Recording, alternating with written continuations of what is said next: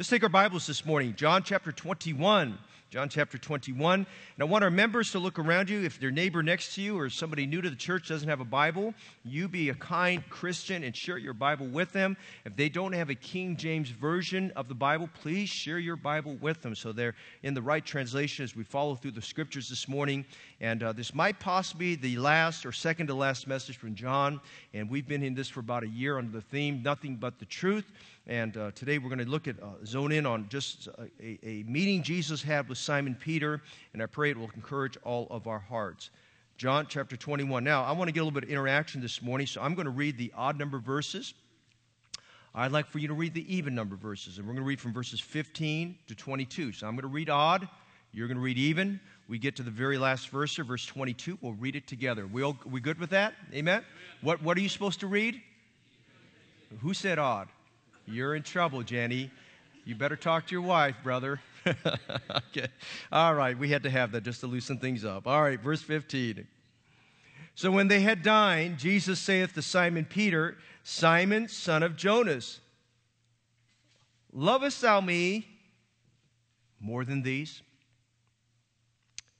And he saith unto him, Yea, Lord, thou knowest that I love thee. And he, that is Jesus, saith unto him, Feed my lambs. Congregation, verse 16. He saith to him again,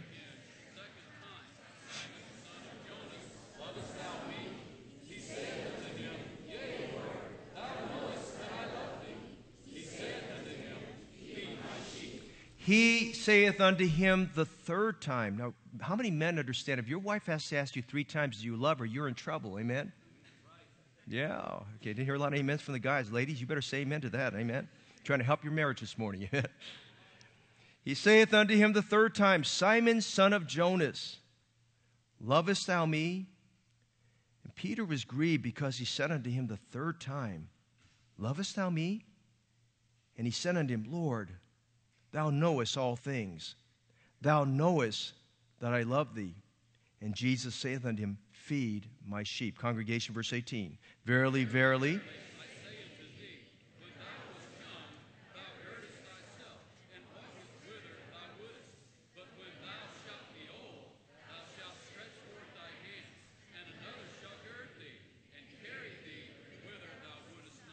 this spake he, signifying by what death he should glorify God.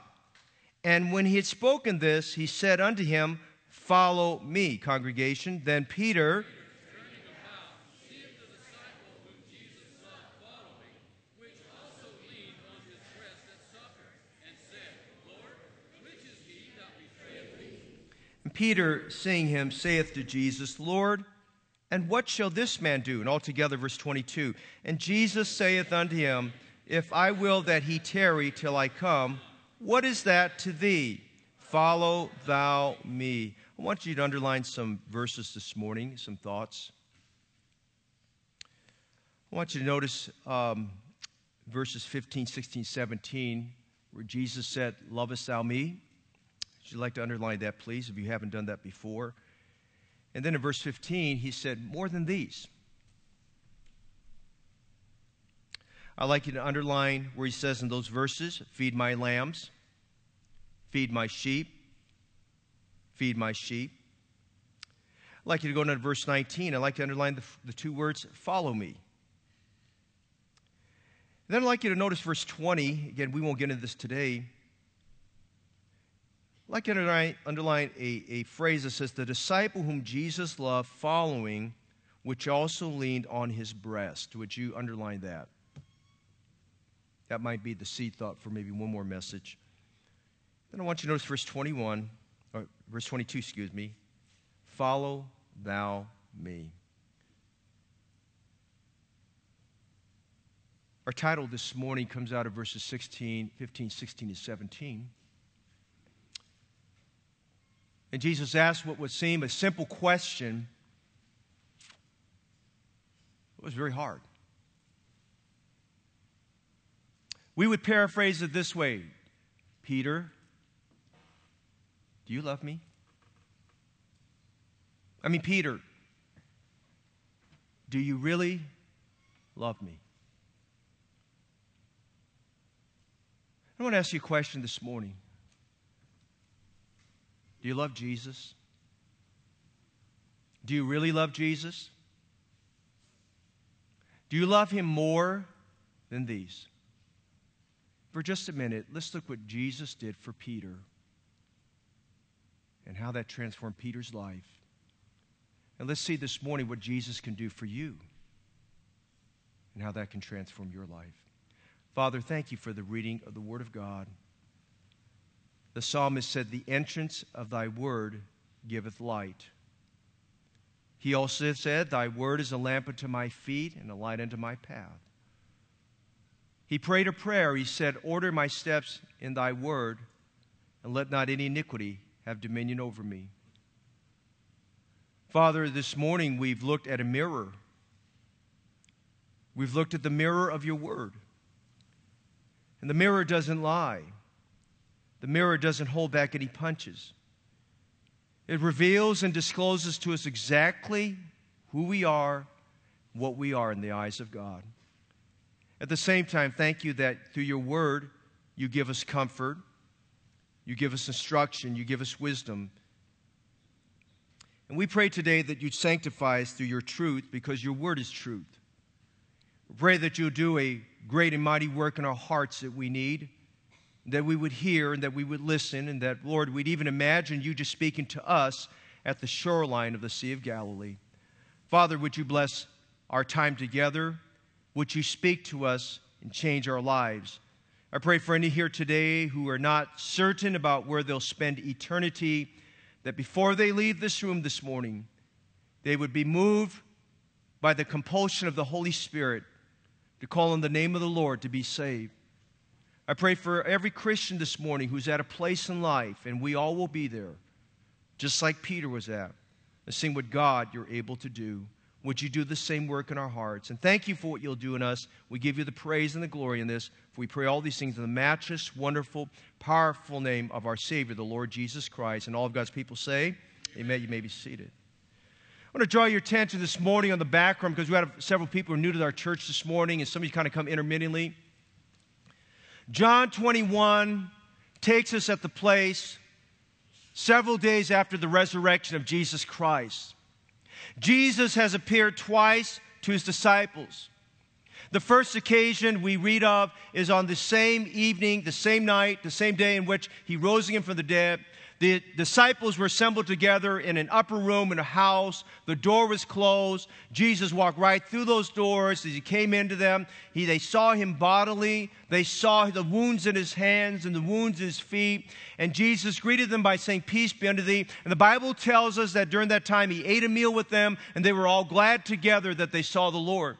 The second time the Lord appeared to them, again in that same upper room, if you can imagine it, crammed together, about 120 disciples or so. He came 8 days later, but during that first time, one of the disciples by the name of Thomas was not present. Thomas was a skeptic. Thomas said to the other disciples, "I don't believe what you've told me." He said, I need to touch his hands. I need to touch his feet. I need to put my hand in the side where he was pierced. I need to see physical proof that Jesus rose again from the dead. And on that second time he came on the 8th day later, Thomas was there. When Thomas beheld the Lord Jesus Christ, Jesus showed him his hands. Jesus showed him his side. And he said, "Reach forth and touch me." And Thomas replied, "My Lord and my God." Jesus had appeared to them. He showed without any shadow of doubt that he was the risen Son of God, that he was God Almighty, that he was the God of all truth, that he was the God of all comfort. He's the God who's eternal. He's the God who's sinless. And he was a God who died for their sins.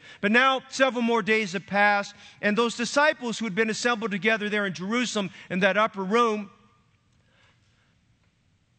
those men traveled back from Jerusalem 80 miles back up to the area of Galilee, which they were from. Those disciples, you have to remember, were Galileans. They wanted to go back to where they were familiar. They wanted to go back because their hearts were hurting. With the exception of John, all those other men were not present when Jesus died. And so they were feeling a sense of remorse and regret and embarrassment as far as their discipleship was concerned, and in terms of the depth of their love for Jesus. And we find the occasion here, if you look at John 21, we spent some time on this last week, they're on the shoreline of the Sea of Galilee. Now, if you've ever been to a lake area where you've gone camping or a place where you've gone boating and things like that, you just can imagine in your mind the rippling of the waters. And I want you to imagine maybe somewhere like Lake Tahoe, a very large lake that has a very great depth, and a lake that's very well known for its fishing. It was the hub of the Galilean community. I mean, the whole economy of Galilee was built around the Sea of Galilee, sometimes called the Sea of Tiberias. It was a fisherman's trade. It was a great fishing community. It was a place where every morning, predictably, fishermen would get their nets would be ready, their fishing boat vessels would be ready, and they would launch out in the evening. They would get everything ready. They'd launch out at night. And you could imagine there in the evenings that the entire lake area was just clustered with fishermen, commercial fishermen who were very expert in knowing the exact locations where to drop their nets. They had fishermen that they were not dropping lines, they were dropping nets. They knew where to drop it, and on a successful night, these men would come back with a haul of fishes, and of course, as they made their way, there would be these merchants who would be on the shoreline. And the merchants there would look out and they'd say something like this: have you any meat? Have you any meat? Have you caught anything there? And of course, that was music to the ears of the fishermen coming in, because they like to say, yes, we did, and we do have something here. And of course, that would take care of the day's trade, because those men would meet them very early in the morning, just as the sun was coming up. Those men would be at the shoreline. They would greet, they would bargain with the fishermen. They'd buy the fish, and then the fish would be distributed all around the Galilean communities for sale to the people who would come to buy it. So you just imagine the hub of activity and the greatness of the beaches and the shorelines there of the Sea of Galilee, just a cluster of people and thriving with activity and things of that nature. And with that kind of a background, we see John 21, where Peter and the disciples, six other men, that Peter makes this statement that's just kind of out of the blue. He says, I go a-fishing.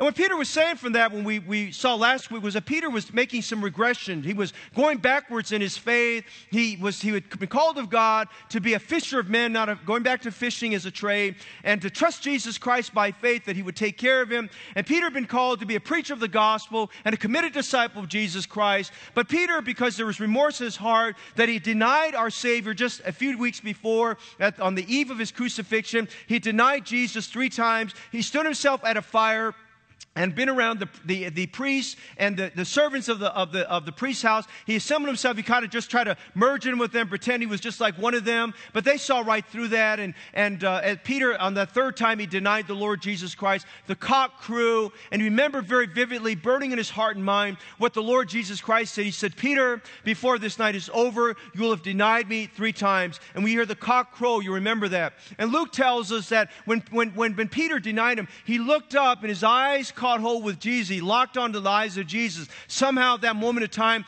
Jesus had come out of the high priest, out of that chamber he was in of the palace of the high priest, and he came down, and just at that moment of time, again, only Jesus could have orchestrated that. Their eyes locked on each other, and the Bible says Peter went out and he wept bitterly. You have to remember that Peter at this moment of time is a preacher of the gospel, a pastor in the making, a Bible college student, a disciple of Jesus Christ, whose heart is hurting. He's broken inside because he's thinking of all the biggest blunders I could have made, of all the greatest disappointments I could have made in my life. I made the biggest one. I denied my Savior just like he said I would. I ashamedly told people I did not know Jesus Christ. I ashamedly told lost people that needed the Savior I did not know him. I denied him in my words. I denied him by my actions. I denied him in terms of what I was. And so Peter's feeling this great sense of remorse because Jesus heard his words and Jesus locked his eyes on Peter. And Peter's thinking, man, I really blew it. And Peter couldn't get away from it. And so the sorrow caught up with him, even though he'd seen the resurrected Christ. And even though he poked his head inside the tomb and saw that Christ had risen from the dead,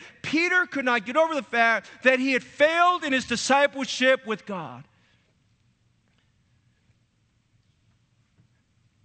And we see last week where,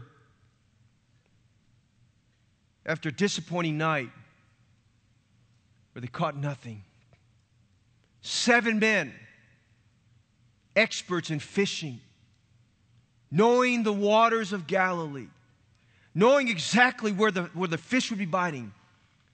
And I almost think comically that God allowed fish to come into the net and come right out of the net. You know, kind of like dropping your line, and you thought you caught it, but it got away.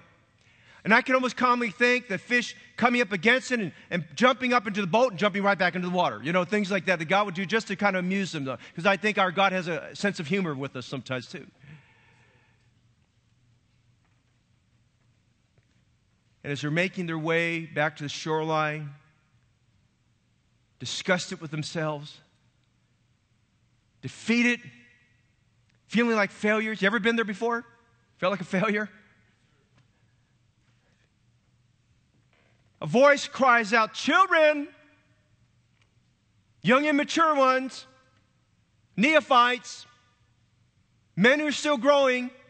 You never said that to a fisherman because they were pretty rugged. Children, have you any meat? And they didn't recognize it was the Lord. And so they're just consumed with their failure in themselves. And Jesus says, cast your net on the right side. And then normally, fishermen are not good at taking advice because you don't tell a fisherman what to do. And when he said those words, perhaps in their minds there was deja vu. They're thinking back, hey, didn't this happen 3 years ago? We launched off our boat from the shore, and we fished all night and caught nothing. And the master came along, and he said, cast your nets, plural, on the other side. And Peter said, Lord, we fished all night, we caught nothing. Nevertheless, at thy word, we'll cast the net. In other words, Peter said, I really don't agree with you, Lord. And what do you know about fishing? Because you're a carpenter by trade. And what do you really know about fishing there? But Peter said, because you're the Lord, I'll drop one net. He said, I'll partially obey you. I'll partially do what you want me to do. I'll drop one net. And as he dropped the net, the Bible says that a great haul of fishes came in. The Bible uses the word draft.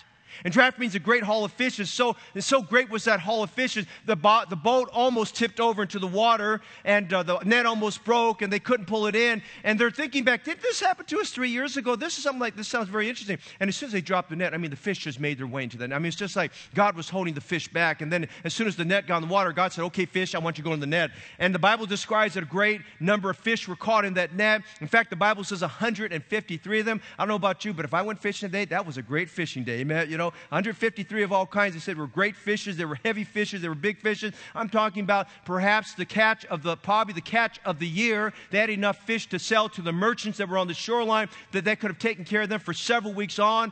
And as soon as that happened, John took a look again. He took a very careful look and he started thinking, those words sound familiar and the command sounds familiar. And immediately John said, it's the Lord. As soon as Peter heard that, he recognized that God was all in all this. Now, that's the story as we get to this passage of Scripture, because we're going to see here where God is working, the Lord Jesus Christ is working in the heart of one man. And as he works in the heart of one man, he's going to work in all the other disciples' hearts. Because Peter feels like you and I feel at moments of times when we're disgusted with ourselves, when we feel like we've failed God, we felt like we haven't done enough for the Lord, we feel like we've gotten away from the Lord. And maybe I'm talking to somebody here tonight, this morning, you are struggling in your faith. You've not had a great Bible reading time for weeks on end. The Bible's not making sense to you. It's been a long time since you've had a time of prayer where you sense the presence of God in your life. It's been a long time since you've been down the aisle to just spend some time with God after a message where God's speaking to you. It's been a long time since you've seen some fruit in yourself. And the honest truth of the matter is you feel miserable. You feel disjointed. You feel disconnected with the church and disconnected with people. You feel disconnected with your pastor. You feel disconnected with God. You feel like you're not connected with everything. And while you're excited that other people are involved, excited about a friend day and a Thanksgiving banquet and Christmas musicals and all that, in your heart of hearts, you're feeling disgusted and ashamed of yourself that you're not really where you need to be. Or maybe you're somebody here today that maybe you made a blunder and you hurt your testimony for Jesus Christ and you were misunderstood and you're feeling like, man, I blew it with my neighbor, I blew it with my coworkers, I blew it with my schoolmates, I blew it with my family, and how am I going to have face with them again? And you're dealing with all these things. And all of us get this place in our lives where we feel this sense of spiritual failure. And you know what? When spiritual failure sets in, you feel like you have fallen so bad, you don't think there's any place for you to be restored. And I want to give you hope and encouragement this morning because we look at the Apostle Peter, and I want you to notice what's going to happen today. As we look at Peter, beginning in verse 15, it's our Lord Jesus Christ taking a failed fishing incident and making this as an opportunity of transforming Peter's life, of getting Peter restored, of getting Peter revived, and getting Peter recommissioned. We're going to see Peter revived. We're going to see Peter restored. And we're going to see Peter recommissioned. And I want to urge you this morning, if you're somebody like Peter, where you've gone fishing, you've gone out of the will of God, and you've gotten away from the Lord, you're not as close as you thought you should be, and you're not as close as you should be, and you're not just exactly there, I've got good hope for you this morning, because we have a Savior who's patiently waiting for you. And we have a Savior who's standing on that shoreline, who's going to give you and me good instruction and good direction, so we can come back to the Lord and find help for our time of need. We have a Savior here who's interested in reviving us and re-engaging us and recommissioning us to do the work of the Lord. I want you to see three things this morning. What God did, what Jesus Christ did in the life of Simon Peter at this time, of how he restored someone who had gotten away from him. God can restore you too. Number one, would you notice in verse 7, we see an awakened faith. In verse 7, we go back to that morning of a failed fishing expedition, and as soon as they caught the fish in verse 6,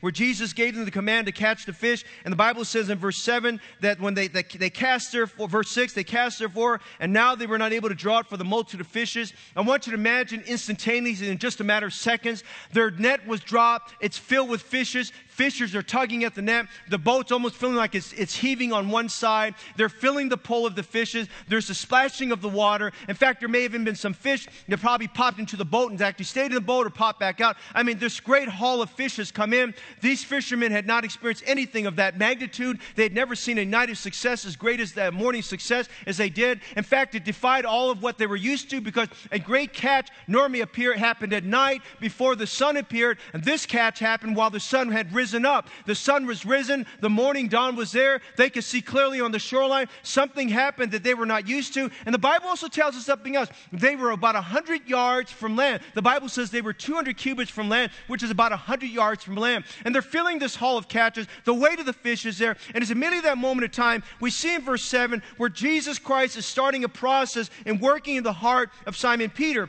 And notice verse 7, therefore that disciple whom Jesus loved saith to Peter. Now, one thing that stands out to you and I as we look at this passage this morning is that John made a lot of mistakes in his way too, but John still loved Jesus, and Jesus loved John. And Jesus loved him in such a way that John was the only one that came to the cross and was there. And John was the one who was the second one into the tomb, and he stuck his head in and he walked in there. But the Bible says he saw and he believed, and he had faith in the resurrection of Jesus Christ. And John is growing now, and John is recognizing as he got right with the Lord Jesus Christ, he realizes, you know what, this doesn't happen by chance. And this is not some, as the New Agers would say, we had good karma, and this isn't luck that we had here. This was the Lord working in life. Let me tell you something today. Sometimes you may mistakenly think that what happened in your life was good luck, and sometimes was good fortune. And you might mistakenly think, you might accept the terms of the New Agers and think that, well, this is good karma. Let me tell you, if you're a child of God and you're trying to live for the Lord, everything that happens in your life, that's God working in you. That's the providence of God working on your behalf. It is God which worketh in you both to will and to do of his good pleasure. Don't even look at a confinement to a hospital. Don't even look like a cancer diagnosis or any of those things as being, you've got bad luck or bad misfortune. You just be thankful today that there's a God in heaven who loves you, and he loves you enough that he's testing you and putting you to work to do something great in your heart and something great in my heart. And so John is awakening here in verse 7. And John says here, he says, it's the Lord. That's all he had to say. It's the Lord. He said, it's God who's at work here. It's God who provided the fish. It's God who's doing this. Let me tell you this morning, if you're here today, it's because it's the Lord. If you're a Savior today, it's because it's the Lord. If you've seen answers to prayer, it's because it's the Lord. If the music touched your heart this morning, it's because it's the Lord. If God is going to work in your heart today, if you're not saved to get saved today, it's the Lord who's doing that. If God's going to give us a great friend day next Sunday and this coming week of a harvest of souls getting saved, it's got to be of the Lord. Listen, we married a young couple yesterday. James and Natalie got married. We're so thankful for them. Just thinking about how God brought them to the church and grew them. I still remember the day when Natalie got saved as a young teenager. But I'm going to tell you, as I told them yesterday, I said, it's the Lord who brought you together. It's the Lord who will bless your marriage. It's the Lord who will build your home. It's the Lord who will give you the love that you need to have for each other. And brother and sister in Christ, I want to tell you today, it's not a life of fame. It's not a life of luck. It's not a life of fortune. It's the fact that we have the Lord that's working on our behalf today. And so when he said that, notice it awakened Peter. Now when Simon Peter heard that it was the Lord. You know, an awakened faith begins with a stirring of our hearing. He that heareth, that hath an ear, Let him hear. We need to listen to the Word of God. We should not allow our hearts to drift off somewhere.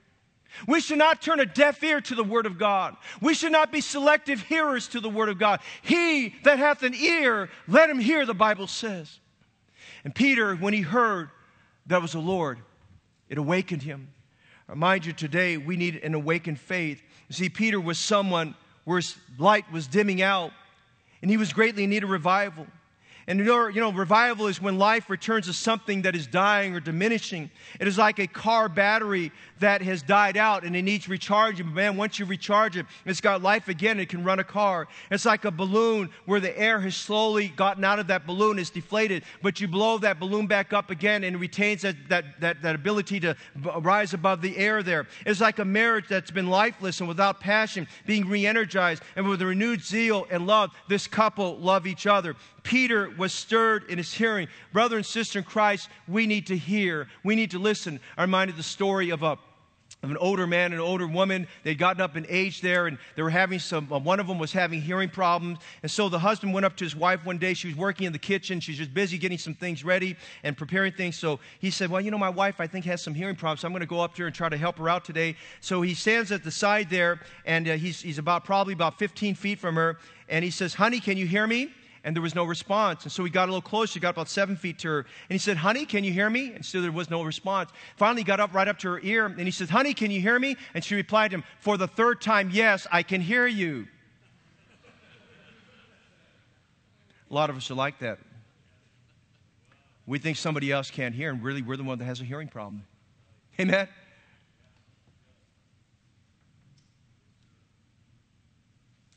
When Peter heard it was the Lord, the stirring of his hearing stirred his faith. You see, brother and sister in Christ, faith cometh by hearing, and hearing by the word of God, Romans 10:17. Oh, listen, for preacher or pastor, they look forward to Sundays. They die for Sundays.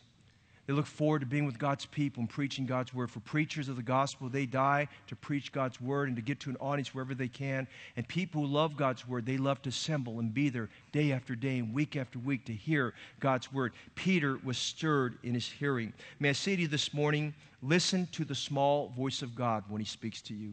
Listen to the audible voice of God when he speaks to you. Listen to the voice of God if he calls you to do something for him. Listen to the voice of God when he gives you command. An awakened faith begins by a stirring of our hearing. But notice something else in verse 7. An awakened faith also occurs because we're stimulated in our heart.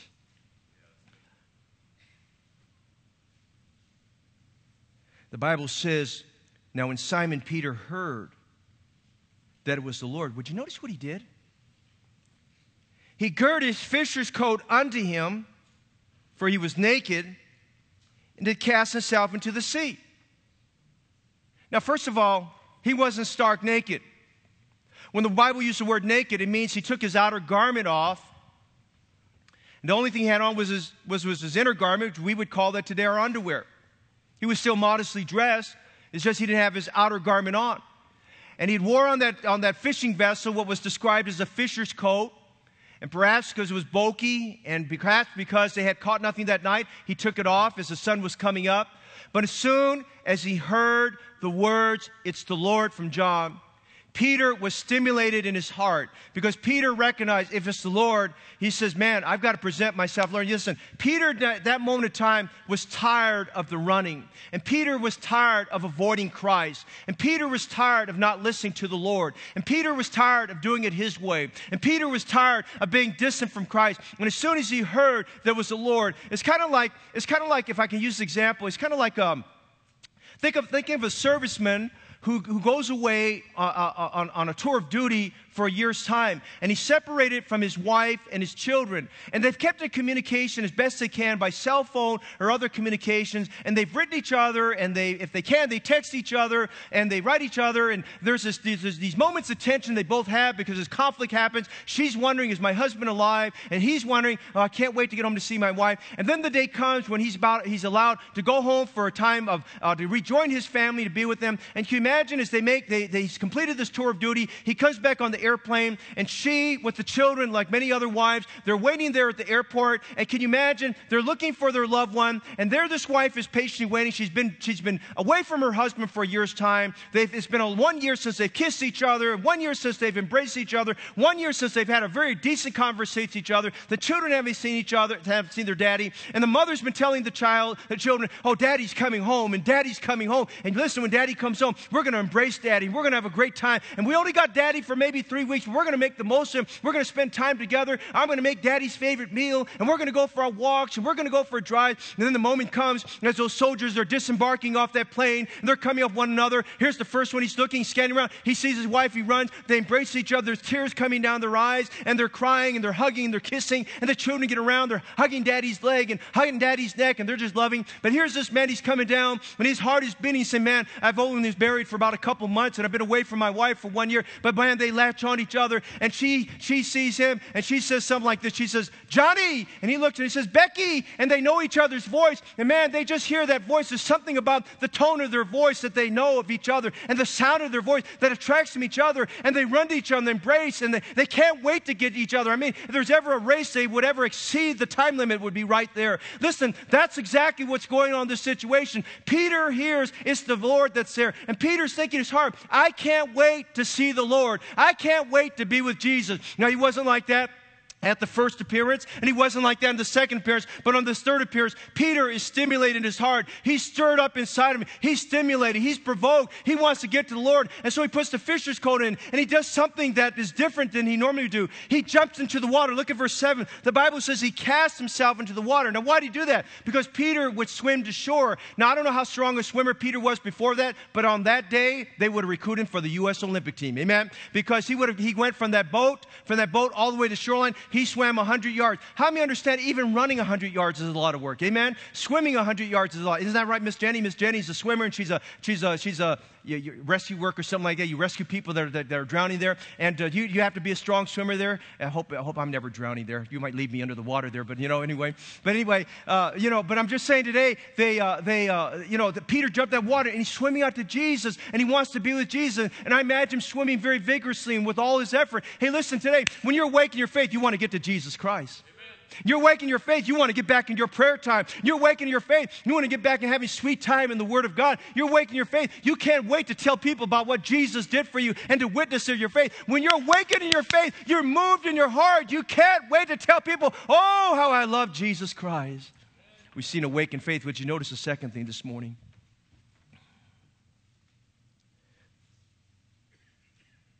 Notice we now go to verse 15. And we see an ardent fervency. When you're revived, when you're restored, your faith is awakened. But that fire which was diminishing in your heart starts to blaze and burn again. Peter got an ardent fervency. Fervency refers to your enthusiasm, your passion, and your zeal for someone or something. Peter had his passion and love for Jesus Christ re-energized on that boat and as he was swimming back to shore. And I want you to see some things that transpires here about an ardent fervency, because maybe this morning, if it's affected you where you're not as on fire for Christ and as fervent as you used to be, my encouragement to you this morning, my prayer for you today is you'd get that ardent, fiery fervency, that burning fervency for Christ like you had before. And maybe if you don't really know what that is, maybe today might be the day that God's going to light a fire under you and get you burdened and excited for the Lord Jesus Christ. Now notice what happened to Peter. How did Peter demonstrate this ardent fervency? We'll go back to verses 10, 11, and the first thing we see is that with an ardent fervency, you become extraordinary in your labor. When you have an ardent fervency, when you're on fire for God, you are extraordinary in your labor. Now, Peter's swimming to shore. He's made his way to shore when we get to verse 10. Peter's standing there. He's dripping wet. I want you to imagine this. He's dripping wet. He swam 100 yards. He's probably tired. He's probably trying to catch his breath. He's dripping wet. He's just standing there on the shore. And I almost imagine he's probably like this. That was a great swim, but man, I'm next to Jesus. And as he's barely getting his breath together, notice what happens here. The other disciples come behind him. And by the way, this is kind of interesting. He outswam the boat, and he outswims them. The Bible says in verse 89 that the other disciples made their way there, and they were dragging the net behind the fishing vessel, this vessel that was filled with all these fish there. And as they got there, they targeted on a location because they could see there that there was a fire of coals, a large fire of coals that was burning there, and they could smell something very familiar to them. They could smell a Galilean breakfast. I remember the first time I went to the Philippines with Brother Tick Medina. I brought Brother Tick with me. I said, Brother Tick, I want you to kind of help me out through things. We're going to be with Brother Lorena. And I said, it's going to be my first time there, and I just want to get kind of acclimated. I want a good running start. And he said, I'll tell you how we're going to have a good running start. He says, just meet me in the lobby, Pastor, in the morning for morning breakfast. And, of course, we're one of these hotels where they got these, everywhere in Asia, they've got these buffet breakfasts. I've never seen anything like that before.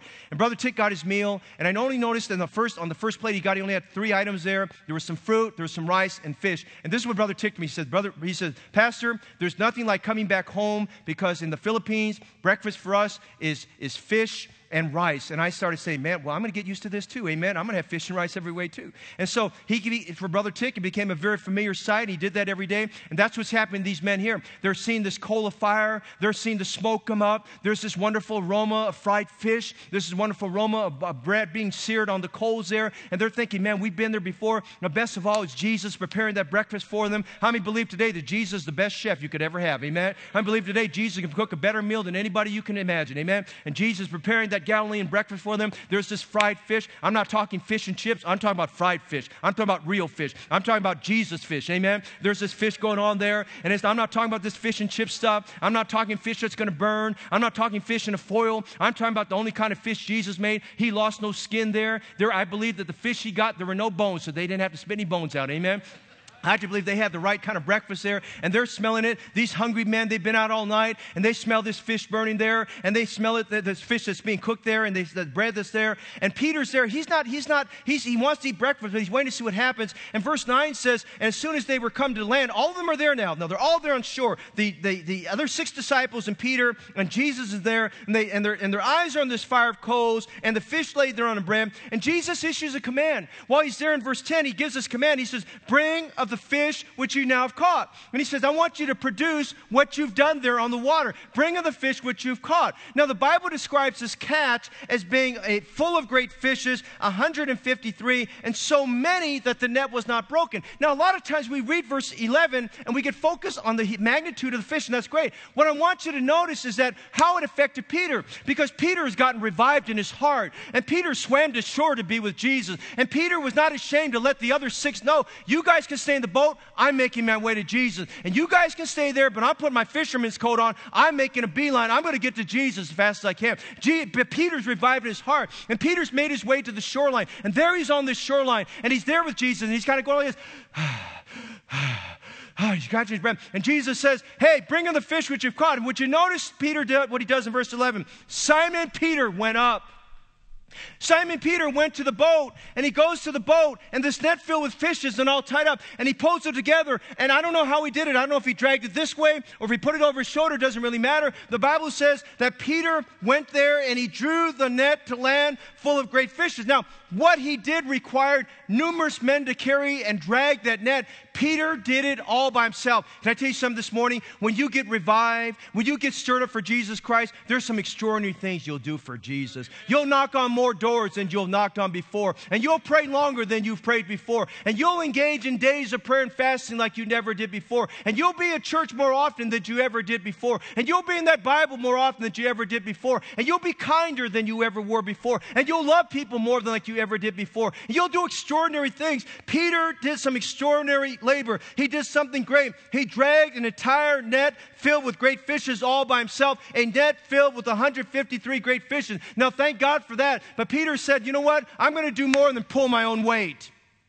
I'm going to pull more than my weight. I'm going to encourage you today, don't be a Christian who just clocks in and clocks out. Don't be a Christian who just does what's commanded of you. Do more than pull your weight. Be somebody extraordinary in your labor. Be somebody who does more than others. Be somebody who goes the 2nd mile, and the 3rd mile, and the 4th mile. Be somebody that will get up, even if you've been stoned, and get back and go right back into the city of Lystra and to confront those people that stoned you. Be someone that's forgiving, even though you feel like the people that hurt you are unforgiving. I'm just saying today, when you are awakened in your faith, you are extraordinary in your labor. We see something else about Peter here. This ardent fervency, this incredible labor. Notice the second thing. Not only when you have this ardent fervor for the Lord are you extraordinary in your labor. Would you notice something else here? You'll be exclusive in your love.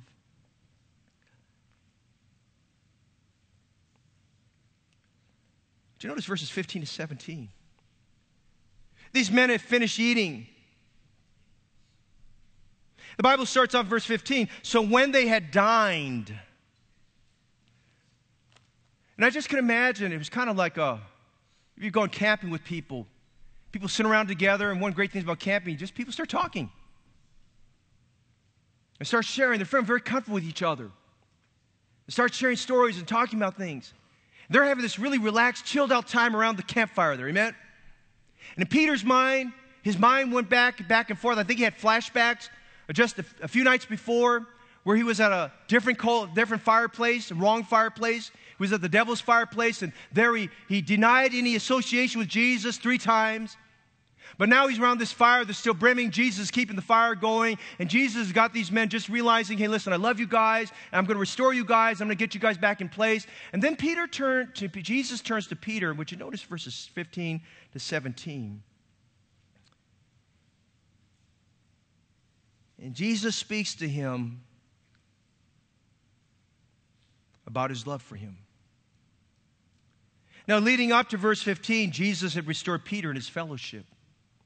Let me encourage you this morning, if you're away from God, he can restore you in your fellowship. He restored Peter in his faith. He awakened his faith in verse 7. But now Jesus is working on his fervency. You see, fervency applies to your love for the Lord. In verse 15, would you notice it, please? Simon, son of Jonas, lovest thou me more than these? Publicly in front of his 6 peers, in an unmistakable tone, Jesus asked Peter, Peter, do you love me more than these? And he shut up. He didn't say anything else. He was quiet. And even though the Scriptures doesn't suggest it, I imagine that Peter was a little bit uncomfortable at that moment. In fact, not a little bit. I think it was very uncomfortable at that moment. Because notice how he responded. Yea, Lord. It's kind of like we do. We know we're put in a hard spot. Because, yeah. Yea, Lord. Thou knowest that I love thee. But I want you to understand something this morning. In the Bible, there's at least 4 different words that describe love. There's love what we understand, which we call eros love, which is fleshly love. Love a husband has for his wife. We have a word called storge. Storge talks about love that we have for our family. For me, I love it when I can get together with all my children and my little granddaughter. We love that. You know, there's a sense of love that you have. It's a familial love that we have for family. There's the phileo love. And phileo love is a brotherly love that you find frequently mentioned in the Bible. He says, let brotherly kindness continue, Hebrews 13. It's a brotherly love we have for everyone in the room. It's caring for the body of Christ. But the highest form of love, which all of us have difficulty of getting our hearts and minds wrapped around, is what's called agape love, or in this verse, agapeo love. And it's the highest form of love because it's loving like only God can love. And loving only like God can love is taking John 3:16 and Romans 5:8 and realizing it's sacrificial love that's unconditional, that loves us in spite of who we are and will do anything that's necessary to help restore us. And Peter, he's talking with Jesus. Jesus is using the word agapeo. He said, Peter, do you love me more than the world? Do you love me more than your money? Do you love me more than your friends? Do you love me more than your fishing? Do you love me more than anything else? Do you love me more than your family? Peter, do you love me more than yourself? Do you love me more than these? And you stop for a minute. That's a pretty powerful question to ask somebody. And to ask them publicly to make a response. And Peter's feeling uncomfortable this first time. And he says, well, yeah, Lord. Well, yeah, Lord. You know I love you. But Peter wasn't using agape love. Peter said, I love you like a friend, Jesus. He was using the word phileo. He said, Jesus, I love you just like a friend. Now, Jesus wants to be your friend. And I get kind of this Christianity thing, well, let Jesus be your best friend. He wants to be more than your best friend. He wants to be your God. And if he's your God, you can't get any closer than that. Amen? Get rid of this idea that God is too distant, too far away. You can't get connected. That's why he wants to be your God. Okay? And so he said, well, I love you just like my best friend. I love you like a friend, Jesus. And Jesus said, okay. He said, then Peter. Now, he didn't rebuke him for that. Hey, by the way, aren't you glad when Jesus restores us, he doesn't necessarily rebuke. He's already done the rebuking. He's doing restoring right now. And so he's restoring him. He said, okay, Peter, that's fine. He said, feed my lambs. Now, remember Peter, as we get to 1st and 2nd Peter, we read something about where Peter's at many years later on things, but Peter was called to be a preacher, and Peter was called to be an evangelist, and Peter was called to be a missionary, and Peter would be a pastor. Pastor, the word pastor that's used in the Bible, the Greek word is the word poimon or poimano. And it has the idea of feeding. We use it interchangeably with sheep, but with a shepherd. It means to someone who feeds the sheep, someone who takes responsibility for the sheep and leads them out and oversees them and feeds them. A pastor's responsibility is to feed the flock of God which is among them and taking the oversight thereof. And so he's talking to Peter. He says, Peter, now listen to me. I want you to understand something. He says, I want you to feed my lamb. But he doesn't use the word poimon for feed. He's using a word which describes as being a common teacher. And as a common teacher, he's saying, now, Peter, here's what I want you to do. I want you to teach my young, immature, growing ones. He said, listen, there are many younger ones who are immature in the faith. I want you to take responsibility for. So Jesus is working with Peter, and he's trying to help him to gravitate. He's trying to grow him now at this moment in time. He's trying to grow him in grace. He's trying to grow him in responsibility. And so he says, feed my lambs. Well, he's not finished with Peter. And so Peter's getting this command. And then secondly, Jesus says, now, Peter, Simon, son of Jonas, lovest thou me? And he asked him a second time. And Jesus used the word agapeo the second time as well. And Peter's feeling now really uncomfortable because now Jesus asked him a second time publicly, do you love me? And notice verse 16. And he said, and Peter said to him, yea, Lord, you know I love you. You know I love you. But Peter's still using the word phileo. He's not using the word agapeo. He's still using the word phileo. He's just saying, Lord Jesus, you know I love you like a friend. But you notice what Jesus does here? He graduates the responsibility a little bit higher.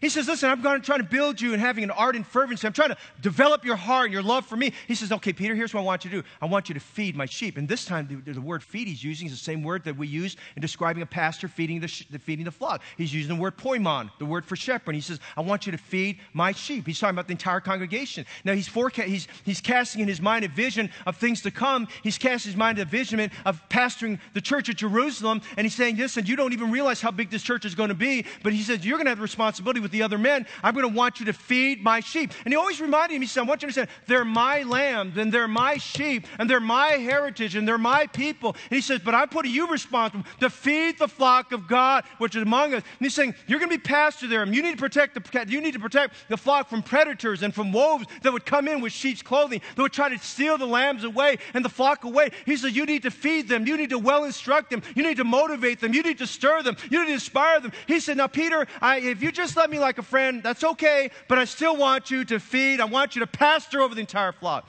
Well, he's not done with Peter yet. And Peter's feeling really uncomfortable because the first time he said, I love you like a friend. Second time he said, I love you like a friend. And Jesus comes to the third time. Look at verse 17. And third time, Jesus turns the tables on him because Jesus knew where he was at. And Jesus knew he needed to grow in grace. Simon, son of Jonas, lovest thou me? And this third time, Jesus doesn't use the word agapeo. He uses the word phileo. He said, Peter, do you really love me even like a friend? And I want to ask you a question this morning because we need to close in a few moments. How much do you love Jesus? Do you sing more about loving him more than you love him? My Jesus, I love thee. Do you love Jesus? Do you love Jesus enough that you'll be faithful to the church services? Do you love Jesus enough that you're burdened for your neighbors and your friends to get the gospel to them? Do you love Jesus enough? You'd say, Pastor Fong, Mrs. Fong, would you go with me to visit my lost family members to give the gospel to them? Do you love Jesus enough to take a stand for Jesus at your public school or at your work site and giving an invitation and telling somebody about the Lord Jesus Christ? Do you love Jesus enough to read your Bible on public transportation unashamedly and let people know that you've got a Bible in your hand? Do you love Jesus enough that you pray in season and out of season? Do you love Jesus enough that you'll go to somebody you don't even know in the church and just put out your hand and say, hey, my name is Nicole, I want to meet you today? Do you love Jesus enough that you'll come and help us on a work day this week? Do you love Jesus enough that you see a spot on the floor and that you'll help me clean it up? Do you love Jesus enough you'll say, Pastor, wherever work is needed and helpers are needed, I'll be there? Do you love Jesus enough that you'll just be there and you'll say whatever it takes? Do you love Jesus enough that you wonder why you're not growing in the faith, that you would enroll in a discipleship class on Wednesday nights and get starting to grow in the faith and learn what assurance of salvation is and learn how we got our Bible and learn what the church is all about and learn what it means to have a daily walk with God and learn how to have an evangelistic heart and learn who our spiritual enemy is and learn what it is, what a biblical family is all about? I'm just saying today, do you love Jesus enough that you care about those things? And Jesus is talking to Peter. He says, Peter, now do you really love me? And Jesus is getting to Peter. He says, Peter, here's what I want you to understand. Peter, I don't want you just loving me like a friend. Peter, I want all of your love. I want an exclusive love. I want to know that I'm not competing for your heart. I want to know that I'm not competing for your desire. Listen, this morning, too many of us have grown in a 20th century, in a 21st century world where everything's competing for your affections, and everything's competing for your heart, and you feel like you're spread out thin. I've got the Raiders game here, and the 49ers game here. I've got the Oakland A's here, and I've got the Golden State Warriors here. I've got shopping here, and the family buffet there, and I've got all these things. Hey, how about before we put all those things ahead of that, why don't we ask the question, what does Jesus want me to do? Feed my sheep. You want to show you love me, Peter? Get all the way back into the ministry. You want to show you love me, Peter? Get way back in the ministry. Get back to what you're... I want to talk to Sunday school teachers for just a moment. If you're teaching in this church, you teach with all your heart. Amen? You put 110% in what you're teaching. You love that class just like I would love that class in there. And I want you to have a heart for those people. I want you to have a heart for them. But I'm telling you today, listen, too much of our love is spread out too thin. Listen, in your marriage, if you have a marriage where your love is spread out too thin, it's time to recalibrate and realize we need to have an exclusive love. Listen, when you're ardent in your fervency, you're exclusive in your love. When you're ardent in your fervency, you're extraordinary in your labor. But notice something else here. When you're ardent in your fervency, you're exceptional in your loyalty. Loyalty is an undivided commitment.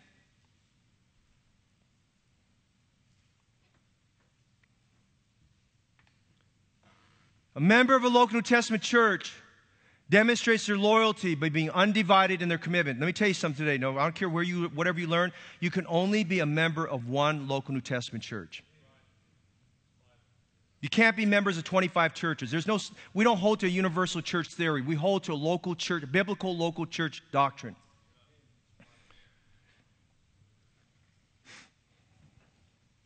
And if you're married, your husband doesn't want to know that you've got other boyfriends. And if your wife doesn't want to know that you've got other boyfriends and girlfriends, all that stuff, none of that. So Peter, he's talking to Peter. He said, now, Peter, I want you to understand something. Look at verse 18.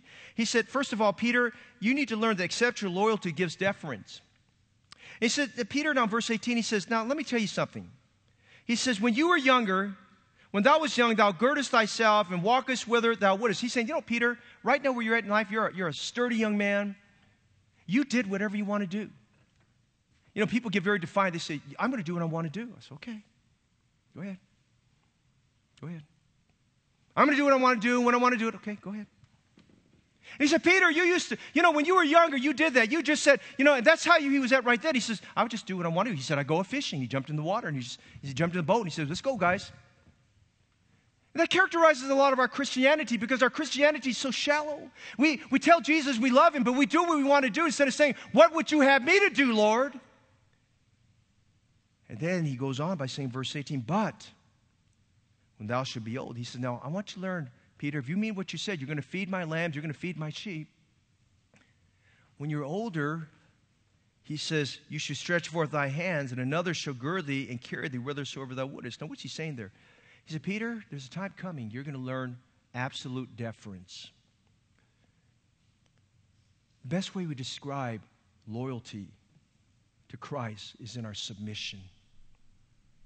If you love me, keep my commandments. Amen? If you love me, keep my commandments. And if we're not keeping His commandments, our submission could be held in question. Exceptional loyalty is seen in our deference, our submission. I said this last week. One of the things I believe the Lord is going to test at the judgment seat of Christ, as far as the believer's works, is the believer's submission. And then would you notice something else about loyalty here?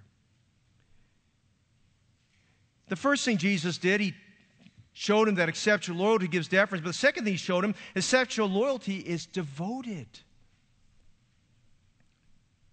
And there in verse 18, of course, Jesus is talking about that how Peter would die. And Peter would reference about in 2 Peter chapter 1 about that he knew that his time was coming, that he would die. And tradition tells us that Peter was crucified. And he said, Lord, if I'm going to be crucified, I don't want to die like my Lord did. I want you to crucify me upside down. And tradition tells us that's what happened to him. The Bible says in verse 19, this spake he, signifying by what death he should glorify God. And when he had spoken this, he saith unto him, follow me. Now, Jesus said all that. He didn't ask for Peter's opinion on it. And by the way, when God gives us a command, God gives instruction, He doesn't want our opinion. He wants our submission. The Word of God is not for debate. The Word of God is for obedience.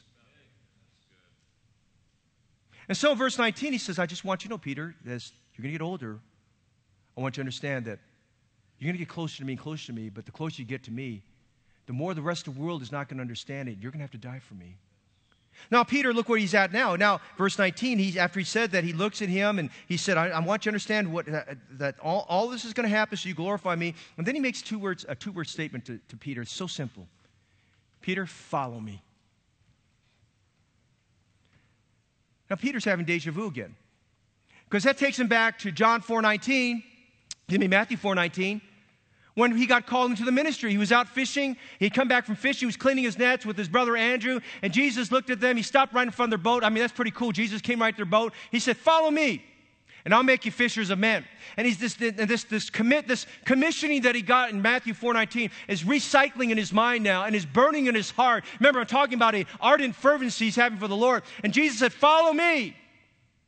Just follow me. Whatever I do, you do. Whatever I say, I want you to say. When I want you to be quiet, be quiet. When I want you to listen, I want you to listen. He said, follow me. But Peter's distracted, like we are. And Peter's so distracted, he's looking at John. He said, well, Lord, if I'm going to die a death like that, what about John? What's going to happen to John? Because John was his best friend. You know how we are. We're busybodies. We worry about what's going to happen with our friends. We think about, well, is he going to get something better than me? Is he going to get preferential treatment? And you know, he's worried about what's going on with John. And a lot of times we're like that. We worry about what somebody else is going to do. We get in this favoritism mindset. We say, well, are you sure more favoritism to him than you are to me? And all that kind of stuff. And we get caught up with those different things because we have insecurities that have not died to self. And Jesus, look what he says to Peter about devotion. He says, look, verse 21. He asks the question, verse 21, Lord, what shall this man do? And Jesus said to him, if I will that he tarry till I come, what is that to thee? Follow thou me. He said, you know what? Whatever my will is for your life, might be different from John's, what my will is for John's life, and what my will is for John's life. That's what it is for that. But he says, what is that to you? Why are you worrying about what my will is for John's life? What you need to worry about is you need to follow me. And here's the thing. People quit church. People walk away from God. People leave their Bible. They leave prayer. They get disgruntled. They get disillusioned about things. I'm almost done. They get that way because they're worrying about what somebody else said, what somebody else is doing. It looks like God is showing preferential treatment. And you've forgotten God loves you because the sun rises and the sun sets, but God still loves you. And that doesn't change God's love for you. And because God loves you, He's saying, why are you worrying about what this person's doing or what they said and what's going on? Why don't you just do this? You follow me. He's saying, Peter, now here's what I want you to know. Accept your loyalty means you must give deference, but accept your loyalty means you must give complete, total devotion. Just keep your eyes on me.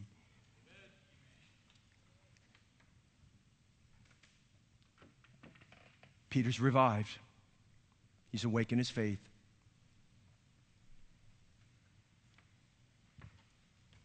Peter's recommissioned.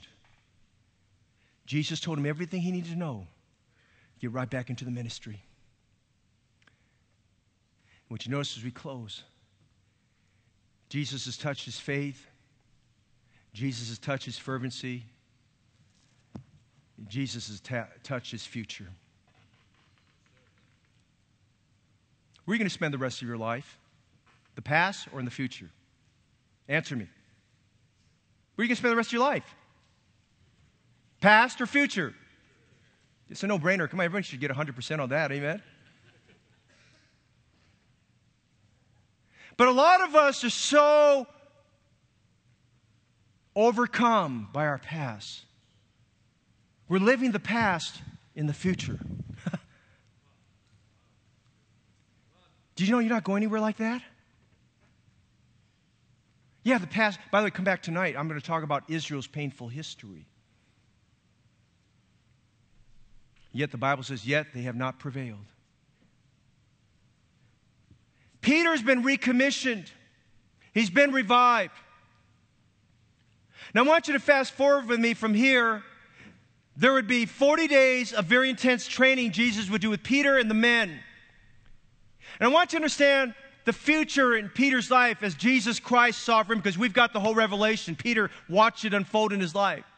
Peter became a great evangelist because on the day of Pentecost, it was Peter who stood up and Peter who preached the gospel, and 3,000 hardened, law-struck Jews were converted that morning. Listen, that was probably the hardest group of people to preach to of all of the ages. And Peter preached them. These were the same people that said, crucify Jesus Christ. Peter preached her, and Peter rose up to be a great evangelist of his day.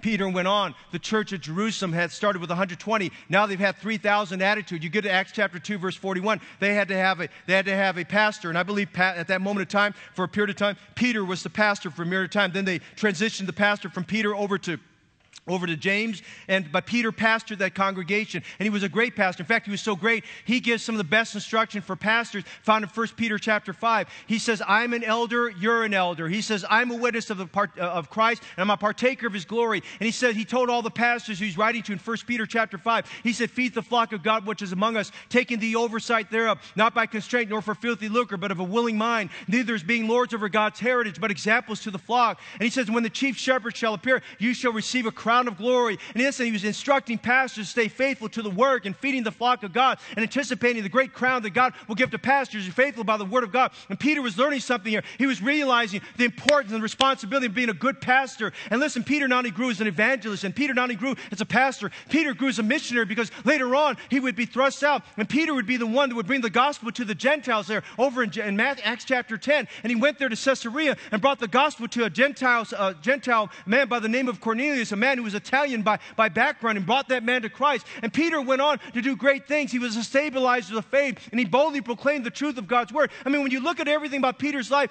Jesus told him, feed my lambs and feed my sheep and feed my sheep. And he said, just follow me. Peter did all of that and much more. Why? Because Peter had an abounding future. And the future you and I have, when you get restored, when you get revived, and you get recommissioned, hey, it's nothing but uphill for Jesus Christ. Amen. God wants to use you. You have purpose and value in the work of God. God wants to use you. God has a place for you. God wants you to get all the way in. God wants you to realize today you don't have to live in language like Peter did and go off on some other track and try to find another career. Listen, you've got a God who loves you, and you've got a God who cares for you, and you've got a God who's already laid out the plan. He's got it all orchestrated. We just need to get involved and get back to the place of getting re-energized and recommissioned and revived, and then getting out and following the Lord, whatever He wants us to do.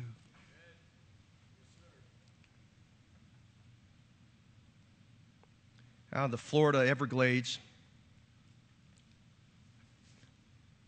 behind the back of a house this family had, they're right near the Everglade waters. A little boy had gone swimming in that water many times before. He was a good swimmer. That morning he told his mom, I just feel like I want to go for a morning swim. And he got his swimming shorts and took off his shoes and socks and jumped right in the water and started swimming. Mother was washing her dishes and normally would not pay attention. She looked out the kitchen window, which looked right out into the water. And as her son was making his way towards the middle and he was going to come back, he just made his way to turn back. She saw a stealthy movement in the water. She recognized, that's an Everglade alligator following my son. And she recognized that alligator was moving in very quickly. It targeted her son. She knew that meant bad things. And so immediately that mother ran out, and she ran out to the shoreline, and she got on top of the pier there, and she started shouting to her son. She said, Billy, you better run. You better swim as hard as you can. There's an alligator right behind you. Billy, you better get out there as soon as you can. Get out of that water. Come on, Billy, you better swim. And she's frantic. She's calling to Billy. She says, get out of there. And as soon as the boy got close up, she put her arms out, and she grabbed her boy. But as she did so, the alligator moved in with very quick speed and latched onto his legs. What seemed like hours and long moments, there was a tug of war between that mother and that alligator for her son. The alligator tore his legs and just was holding him and trying to do the death twirl that they do. The mother held on. Her fingernails and her fingers got in that boy's arms and held on him very tightly. Somehow with superhuman strength. The mother just kept holding on. All this commotion, splashing water. And one of the neighbors came out and he saw what was going on. He grabbed a .308 rifle and he aimed it at that alligator. And in one shot, he killed that alligator. Alligator let go of his clutch. The mother was holding on so strongly to her son, she pulled the son up and pulled him next to her. They called 911 and had the emergency response people come and take the boy to the emergency room. His legs were a mess. Bleeding from his legs, bleeding from his arms. After a few days, the boy was recovering, but he had all these scars on him. The local newspaper wanted to write an article about that. They went to the little boy and they said, little boy, you show me your scars? Let me see your legs. He put his pant legs and they were all bandaged up. He said, sir, I can't show you much. I've got scars everywhere. I've got bite marks, tears, some torn muscles. But he said, that's not what I want you to see. He rolled up his sleeves. He said, I want you to look at this. And he showed the scars where his mother held on to him. He said, I'm not proud of these scars, but I'm proud of these scars. Mom held on to me with an everlasting love. He says she was determined not to let me go. Can I tell you something? You're in a tug of war where the devil's trying to pull you under. He's got his teeth latched on, and he's tearing, ripping away, and trying to keep away from him. But I want to tell you, we have a God with an everlasting love. He's holding on to you, and he's not going to let you go. Aren't you glad about that this morning? And to the unsaved here today, the question I want to ask you is, where will you be when you leave this life? God wants you to go to heaven. Peter, when he wrote 1 Peter, he went on to be a great prolific writer of the Scriptures. Peter said this, receiving the end of your faith, even the salvation of your souls. When you get to the end, are you going to heaven? If you're not, I've got good news for you. You can. Because leading up to that, Peter said this, blessed be the God and Father of our Lord Jesus Christ, which according to his abundant mercy has begotten us again unto a lively hope by the resurrection of Jesus Christ from the dead. Listen, to an inheritance that is incorruptible, undefiled, that fadeth not away, reserved in heaven for you, which are kept by the power of God through faith, ready to be revealed until last time. What's that all saying? Listen, you know you're a sinner. You need to be forgiven of your sins, but you must come before God, repent of your sins. You must tell God you repent of your sins and by faith accept and believe with all your heart that Jesus Christ died for your sins and rose again from the dead. And by faith say, I repent of my sins and I take Jesus Christ right now to be my Savior. Listen, that is the conclusion where God wants you to be this morning before you leave today. If you're not sure you're going to heaven, we invite you today. Make sure of that today and be born into the family of God today, that you may receive the end of your faith, even the salvation of your soul. Are you saved today? I encourage you this morning, come to Christ.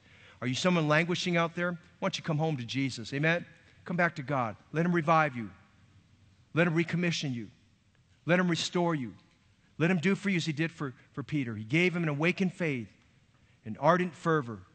He gave him an abounding future. He can do the same thing for you as he did for Peter.